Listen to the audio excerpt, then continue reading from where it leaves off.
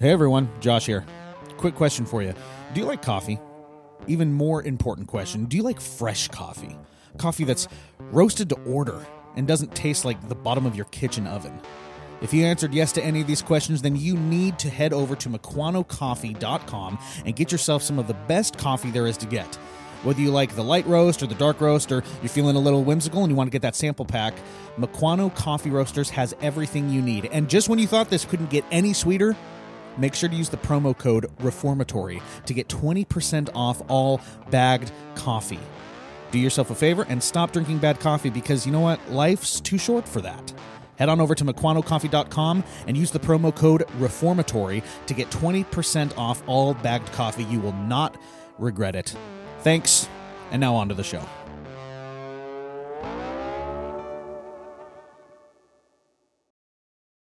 What's wrong with you people? How do y'all feel this morning? Why do you always make me define what you meant? What? That's how I feel. I don't know why you're clapping. I'm talking about you. Make war! Go to the manual!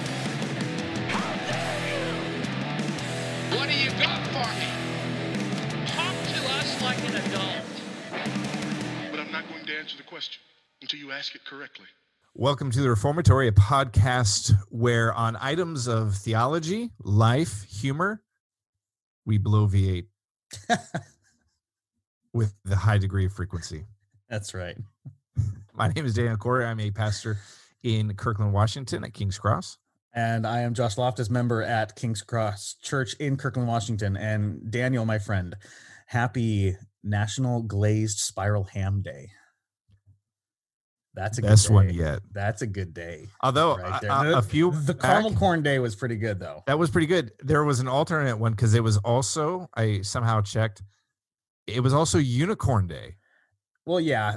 So I have multiple days. So it's National Glazed Spiral Ham Day, National Rubber Eraser Day, as National Tax Day. Obviously, today's tax day, but that was the obvious one, and that one's boring. Dude, I'm on board with the spiral ham. There we go. Yep. There we go. How you doing, man? Spiral ham. You know, we're surviving. This our home has become our bunker. We feel like we're gonna tear each other apart. No, that's all right. We're on week what now? 53. 50, yeah, right. 53. It's been kind of a weird thing, huh? It's still being locked down. Yeah. I think my wife and I hit the point a couple days ago where we literally started getting stir crazy. Like I started looking around and like the same four walls that I've been looking at for a while. Like I understand why solitary confinement is such like a horrible punishment. So we ended up just like getting in the car and going for a drive, and that actually helped. Like we just got out, like we went for a drive for like an hour. Nice. Now we're doing that pretty much every day. So to those who don't know, we're in the greater Seattle area. And so we had 2 weeks of shelter in place. And then we had let's tack a month extra on that. So I think we're almost halfway through the month. May 4th, 2020 is when it's supposed to be done. We've got about 2 more weeks. And then they're going to probably tack on something on that. But it's probably going to happen. But so something that I have found that has helped me is like forward thinking, making plans, like not what POWs would do. Think about what they were going to do when they get home. Exactly. That's basically what's happening right here. So Daniel, my question to you is when quarantine is over, what's like the first thing that you're going to do, or where's the first place that you're going to go? Like when you think of quarantine being over, like what comes to your mind? Like, yes, I can go do this. So I'm going to do this. I know that this is meant to be like a more humorous thing. So we'll just get the spiritual one out of the way, which is honestly the real one. Going to church and taking the supper with God's people is on the top of my list more than anything else. Same here. But second to that, second and third and fourth is what this is. And it's either going to be street tacos at Julio's or Molly Moon's ice cream. So, okay, I haven't had Molly Moon's. Where's that? Oh man, they're in Redmond. They have a salted caramel that is. All right. So good. How about you? Yeah, I think all of ours is going to be kind of revolving around food, which kind of shows you where we're at. Priorities. I've got it narrowed down to 2. One is going to be a trip to Leavenworth for bratwursts. Okay, that's fair. That is very fair. I need some of those right now. Like, pretty bad. You go with the jalapeno cheddar. Oh, it's so Do you good. do anything? Do you dress it up at all, or is it just the dog? I mean, they've got that, like, they've got the flight of like 10 40 mustards. mustard. No, there. I guess there's more like 20, but there's 2 racks There's at of them. least, yeah. And so there's duplicates, but it looks like 40. 15. Yeah. There's so many mustards, like more mustards than you can think. So yeah, I usually doctor up with some mustard. Are you kraut or sans kraut? Sans kraut. I don't want the kraut, man. Gotcha. I've tried it. It just, like, I don't want any rotting cabbage on my. To each their own. Yeah. What's the second place? Second place is I want to head up to Paulsbo. There's a bakery in Paulsbo. There's really cool shops up in Paulsbo. I got a friend up in Paulsbo. His name's Doug. I want to go visit Doug. Yeah. Does Doug own a cool shop? He does. It's awesome. A nautical shop. It's really cool. Very cool. The cargo hold up in Paulsbo. As I recall, it's one of your favorite shops. It's so cool. I love it up there. So yeah, those are kind of the 2 on the list, and then obviously heading out just to get a steak. Or Five Guys burgers. I was gonna say a burger place has got to be top of the list. So either, Five Guys is hard to beat, buddy. Like, Five Guys out here is hard to beat. That burger is so good. I would take the Tipsy Cow or in Woodinville Laboratory. Yep. So, or I would go to the Beardsley Public House. That place is the business. All right. So, well, we're gonna have to make a list, and when this is done, you and I are gonna have to, like, run the gauntlet. So, funny thing, but not funny thing. Yeah. My sister, who I don't know if she listens, I'll assume she does. Oh, but she posted something on her Facebook, and it was some guy, and I think he was supposed to be funny. Like, I think he was trying to be funny. Okay. Those are the worst. And he was like, one of the things you're just going to have to get your mind wrapped around is that favorite restaurant of yours may not still be around when you get out of quarantine. Shut up, dude. Nobody needs you know what? this. I don't need this from you. You know what? Your face is not going to be around much longer if you keep talking like that. He's like, you just need to think how many of your favorite restaurants, carried 3 months extra revenue. Probably none. And so they just might not be here. And I was like, guys like that never get invited to parties or any gatherings. No. I'll take that. They'll get invited once, and then that'll be it. Nothing else. Don't be that guy, people. Not the message of hope. Don't take people's hope. Don't be that guy. Don't take that from me. Don't give me hope. That's not okay. That's not okay. Oh man. So yeah, hoping quarantine is done soon, because I'm getting tired of these Zoom sessions with you. For multiple reasons, multiple reasons, yeah. What do we got for a topic today? Well, dude, we're in part 2 of our 3-part series. Starting a new series. The 3 You sound offices super of excited Christ. about that. I'm sorry. You're I'm so tired. So it's part 2. It's part 2. No, so yeah, dude, it's part 2. Yeah, there you go. Part 2, man. Yes, 3 parts. Today we are tackling Christ as our priest. So last week we had special guest Jack on talking about Christ as our prophet. That was really cool having him on. And the second office we are going to be tackling today is Christ as our priest. What does that mean? What does that look like? How does Christ act as our priest through the gospel? So do you want to start us off here, man? I've got a few things to cover here, but we'll probably do some overlap. Sure. Little inner 8th grade Bible professor or teacher. You don't call him professors in school. Here it comes. Josh, yes, who is the first Mr. Corey. priest? Yeah, there you go. Who's the first priest recorded in the Bible? That'd be Adam. Boom. Yeah, that'd be Adam. Wasn't a great one. In what ways was Adam a priest? You're like, Aaron. Well, a priest would basically, a dumbed down definition, be the imperfect mediator between man and God, and Adam acted as that between God and the creation and his wife. Yep. Also, the two words used for Adam to guard and keep, those are only ever applied to priests. Only a priest is told to guard and keep. Yep. Guard the garden and keep it and keep it. And the garden was the first temple. Yep. So the person who is in charge of the first temple tends to be a priest. So usually, in 10 times of 10. Yes. So he, in all regards, now he has all three offices, like we said, but he's going to be that first priest functioning in the garden temple and mediating, as it were, kind of between the world, creation, and God, and he fulfills that office. So that's the first one. It doesn't last long. No, it doesn't. He's not a very good priest. Yeah. But the first main priest that most people are going to be thinking of is got to be Aaron, right? Yeah. There's another one I'll tuck away, but we'll bring him around back later. Yep. Aaron's going to be the first high priest of Israel. Which ironically, not a great one. Again, I'm seeing a pattern. He has good days and bad years. He also had his good sons and bad sons. Oh man, yeah, Aaron's sons. That's sad. Nadab and Abihu. Yep.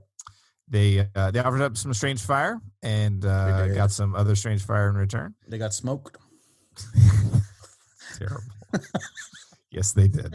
Sorry, all of the quarantine humor. My humor has since quarantine has started. Oh man, it's so dark. It's so bad. Terrible. It's so bad. You're like, you know what? There's a lot of animals that died. Let's talk about that. Yeah, we can talk about that. So Aaron's set forth as the first high priest, and really the pattern for what is a priest. Yep. Is laid out there. A little different between a high priest and a regular old priest, but the offices kind of share the same. They have two primary functions, to offer sacrifice and to intercede for the people. Right. Those are the two main duties of a priest. There's more of them, and there's all sorts of limitations put on them in the book of Exodus, and then most specifically in the book of Leviticus. Right. Which I wrongfully said was one of the richest books to pray through. On a previous episode. Yeah, you did, and I ironically tried after that, and you're wrong. It's so difficult. And you took the right kidney. Oof, you hit Leviticus 18, 19, starts getting your prayers start getting stuff. Real weird. Yeah. So, but that's kind of the priest, and then there's, if we just think of, I thought of an odd question to ask you. Okay. Who's your favorite priest? Can't pick Christ. Who's your favorite? You've already thrown shade at Aaron. Yeah, I've thrown some shade at Aaron. Oh man, has to be a priest. Gotta be. Hence the question: your favorite priest? We could consider Nicodemus to be a priest. I know he was a Pharisee. Was he in the office of priest? Did he ever hold that? Not that I know of. Okay. He's a boss, though. John the Baptist's dad did. Zachariah, that's right. Zachariah and Elizabeth. I thought, dollars to donuts, you were going to pick Phineas, son of Eleazar, son of Aaron. Yeah, he's a good one. Dude with the spear? Yeah, he's a good one. Warrior priest. Dude, it was oh, I know how to fix this mess. Yeah, my brother and I, man, when we were in high school, we would create screenplays for Old Testament stories. We're going to make this into a movie, man. The warrior priest. It's amazing. But no, I think Zachariah is probably on top for me just because I love watching the interaction. Gotcha. I dig it. Samuel also a big one. Yep. Samuel's a big one as well. He was a cool cat. Yep. So, also had horrible sons. Strangely. Yeah, weird. What's with all of the priests, except Zachariah had a pretty awesome son. You did. Yeah. Eli had some bummer sons. He had some bummer sons, He was too. a little Humpty Dumpty who had a great fall. Yeah, that is fun. And it's rocking. See, that's why I don't have rocking chairs. Yeah. Yeah. All right, moving on. The office of priest is vitally important to the worship in Israel. You're not able to carry out worship if you don't have priests. Yep.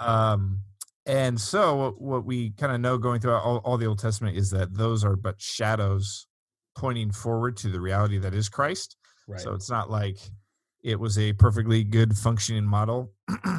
No. And then Christ we should just do away. It was put in place to preach Christ ahead of time. Right. So that when he shows up and is presented as a priest, we know what he does and what he's going to do because we've seen 1,500 years of shadow pointing to this. Right, which is a huge part of, I think we covered covenantal theology a while ago, but it's this foreshadowing, this pointing toward the fulfillment that would come in Christ, the law, the priesthood, the sacrificial system, the dietary, like everything that was put in place by God for the people of Israel was all ultimately pointing toward the fulfillment and the perfection of that in Christ. And the office of priest is almost second to none in that reality as well. So in what ways is Christ a priest? Yeah, so let's look at what the priest did. I think you mentioned a couple of them. First, he handled the sacrifices, right? He handled the sacrificial system that God put in place for the cleansing of sins, and he would be the one that would, on behalf of the people, kill slaughter the lamb for the remission of sins, and the blood would flow down the temple. And what were you telling me about there literally being just a river of blood once a year, right? It was Passover, like it was a constant thing, right? Yeah, it would coat the Kidron Valley red. Right. So we look at the person of Christ, and we see that he is the final spotless and perfect lamb, the final sacrifice once and for all. He is both the priest and the sacrifice, which is interesting. He sacrifices himself. Yeah. He is, I think it was Owen says he was both the purchaser and the price. Ooh.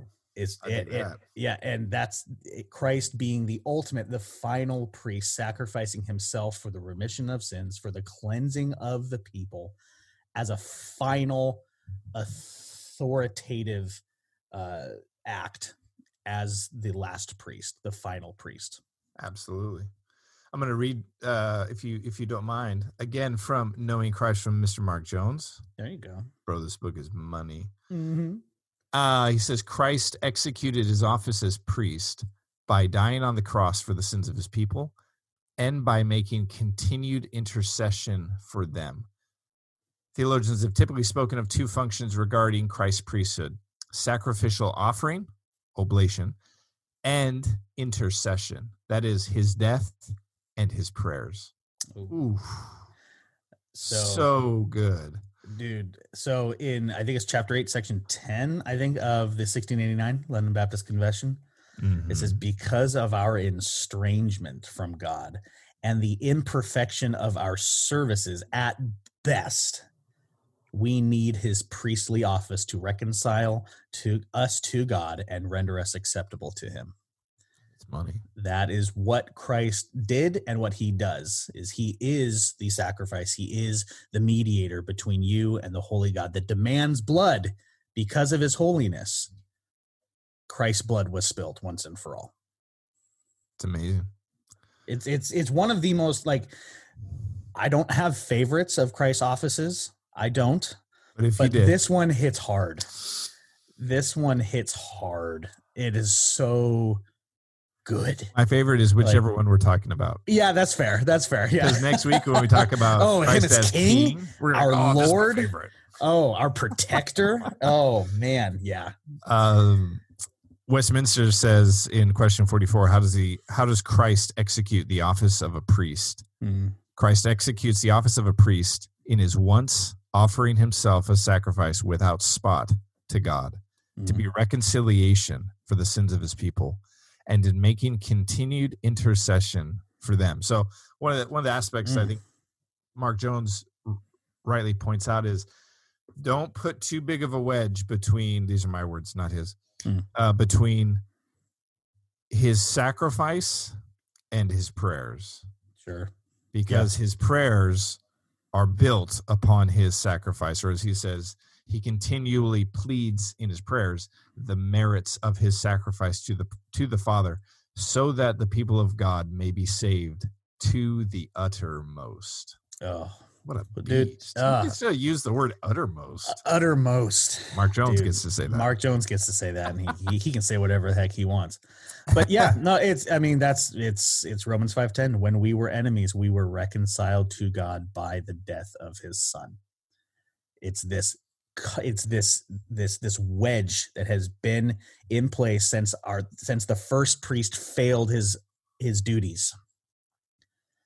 Been looking toward the final priest, the ultimate priest in Christ, to bring us back together and to be the perfect mediation. No longer a shadow, no longer an imperfect vessel that God graciously decided to use and see as acceptable. It is perfect and it's done, final once and for all. Yeah, it's oh man, it's just we knew. And this is one of the things I love. I'm trying to find it here quickly in Hebrews, where it says, for if the sprinkling of defiled persons with the blood of goats and bulls and with the ashes of a heifer sanctifies for the purification of the flesh, how much more will the blood of Christ, who through the eternal Spirit offered himself without blemish to God, purify our conscience from dead works. So one of his arguments is, if the blood of bulls and goats worked, it wouldn't have to be repeated all the time. But we saw in the system where it was repeated every single day. Right. This is pointing to something, but the answer isn't here itself, but it's pointing to the answer. Right. And so when he comes, he offers a single sacrifice for all time. Yep. Perfect, effectual, lacking nothing. And then he goes and ceases his work of sacrificing and commences his work of interceding, which it says he does day and night on behalf of his people. Yeah, he is our never-ending priest. Which, if you think about the first high priest, when I like Aaron.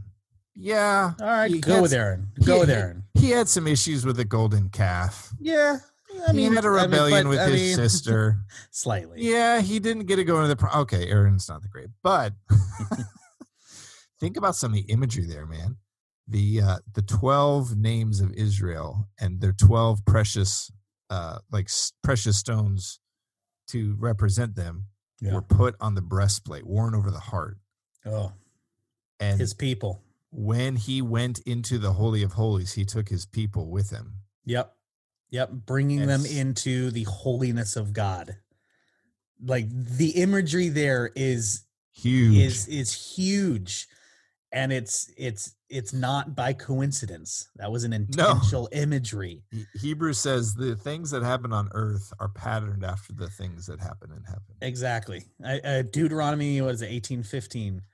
The Lord your God will raise up for you a prophet like me from among you, from your brothers, and it is him that you shall listen to. It's solid. Oh, dude, it's so good, man. So, what do you think Christ bears the names of his people on his breast? Every second of history. Yes, he does. And you think that signifies that he loves you and that you're precious to him? If it doesn't, I don't know what it does signify. Right? Okay, good. And here's the thing. Like, I don't have, again, this is Josh notes. I don't have biblical, I'm not pointing to a verse and saying here, right? But I truly believe that as Christ was taking the wrath of God, I believe he knew exactly every person he was taking that for. He knew who his people were. It wasn't just a blanket. It wasn't a blanket. Hypothetical. No. It was specific. It was intentional. He knew I am on this cross specifically for Josh Loftus. specifically for Daniel Corey. Oh, good. Specifically. And I believe that because I believe my God is intentional and he's specific. I see that in scripture. Man, that's solid stuff. I was here. My wife was playing. We love us some Andrew Peterson. If you don't know who Andrew Peterson is, go check out Andrew Peterson.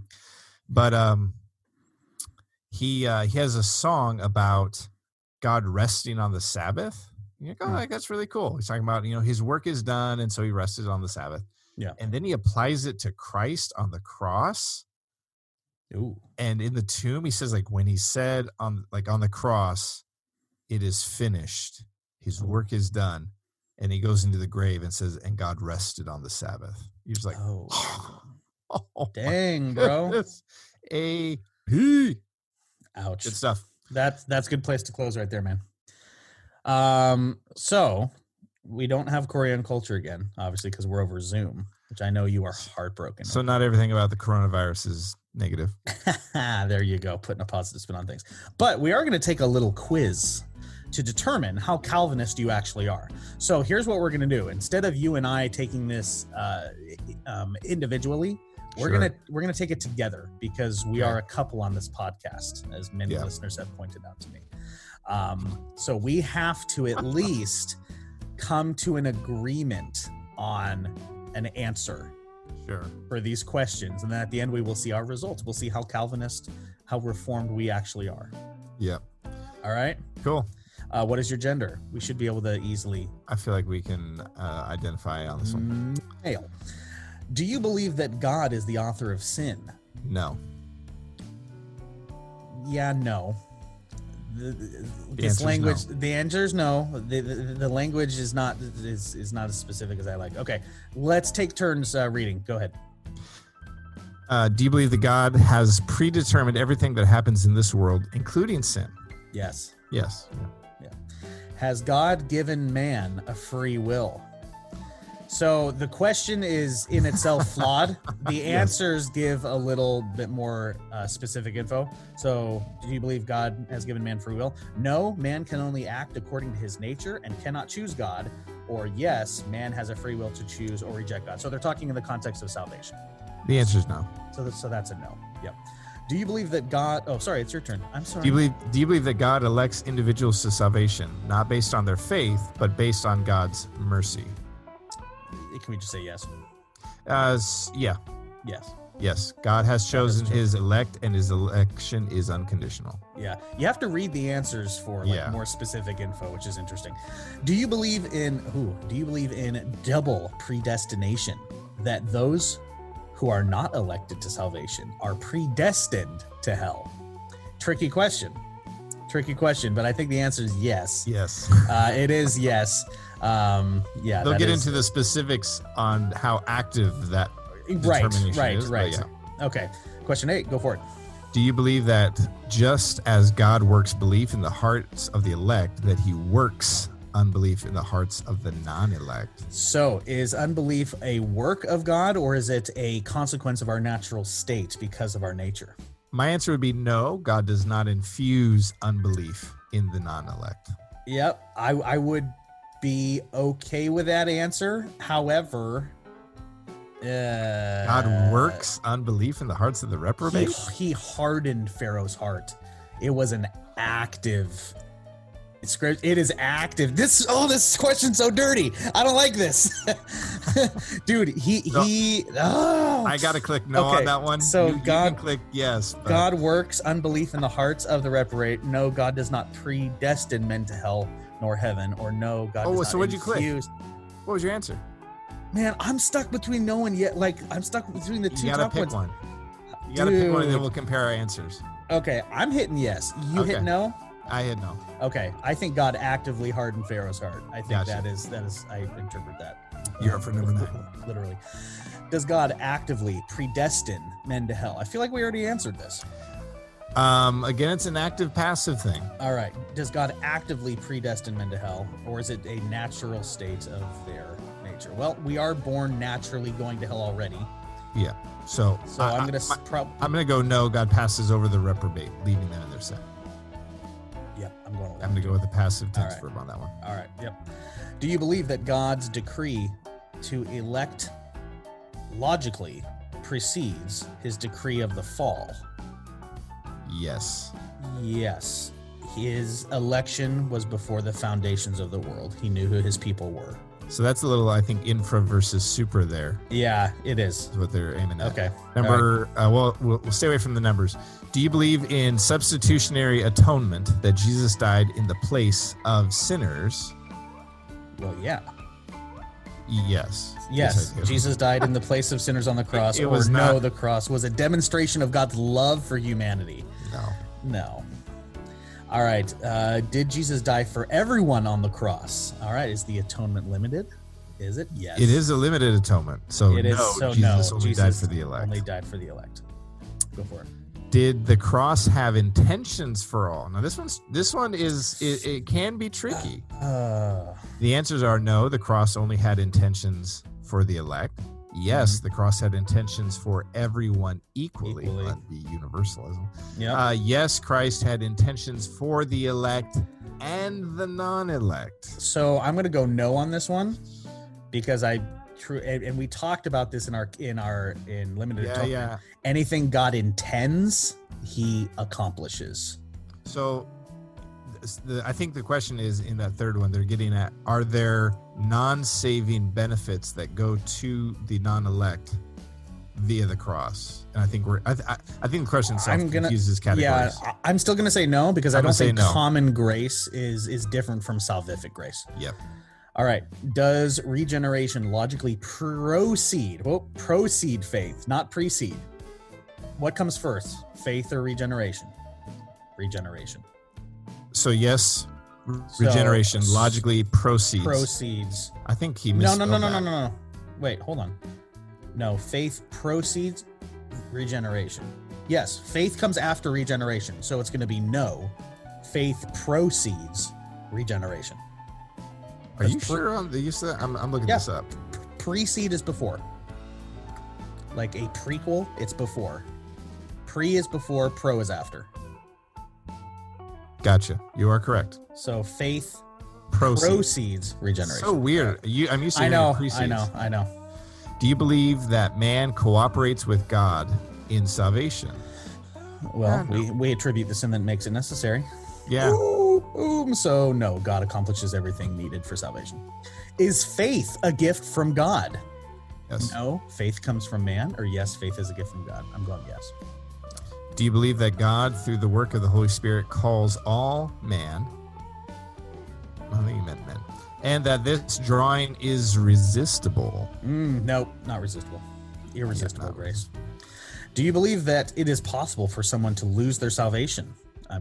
No. Do you believe in common grace, that God has a good will towards all? I think yes. Yes, common grace is a real thing. Whether that's God's good will towards all is the debate. Like these questions aren't specific enough for me again. But yes, I do believe in common grace. I'm going to side on the omnibenevolence aspect of God, or the kindness, so non-saving benefit, or in general, he has a gracious and benevolent disposition. Right, which is why the reprobate is not snuffed out immediately. All right. Does God love everyone? No, God only loves the elect. Yes, God loves everyone the same. Yes, but God loves the elect in a different way than he loves the world universally. I have a problem with the word love. I'm going to go with number 3. I think number 3 gives the most yes, but I have a problem with the word love. I'm with you there. I have a problem with God loves. If it's not specific to the elect. All right. Does God hate those who will never believe? Yes. Yeah. So the third option is yes, God hates the reprobate, but he also loves them in a general sense. Let's go with that one, even though that's just it's not worded super well. It's not worded super well, because anybody that you try to explain that to is going to be like, well, that's the exact opposite. You can't love and hate somebody at the same time.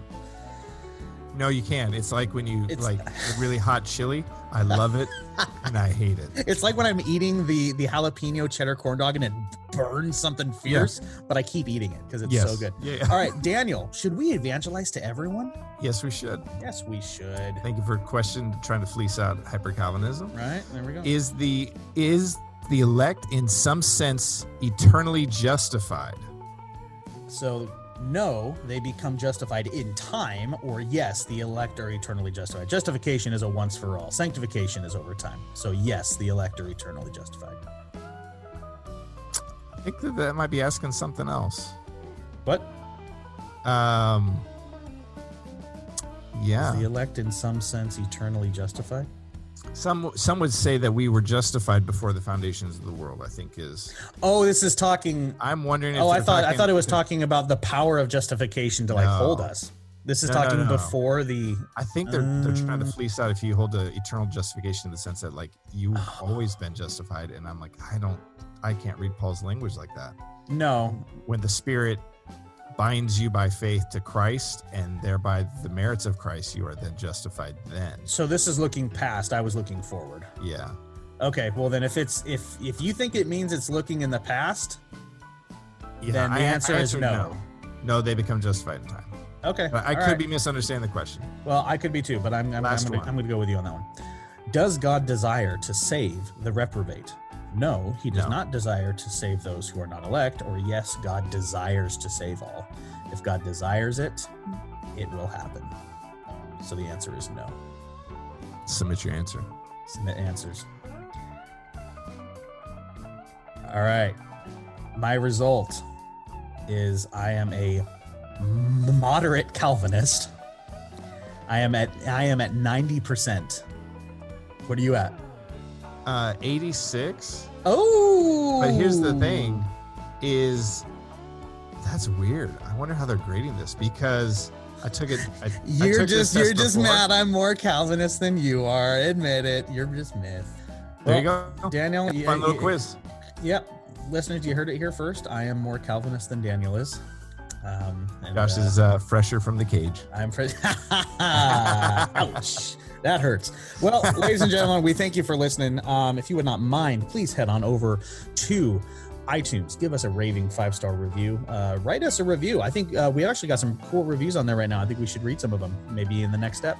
Head on over to all the sociables, Facebook, Instagram, and Twitter at Reformatory Pod. We are there. We have a Patreon. It costs money to do this, and we really appreciate people that partner with us in this ministry, in this podcast, so that I'm not having to foot all the bills all the time, because Daniel ain't holding no weight when it comes to that cheddar. Nope. Thanks for listening, everybody. Out. Bye.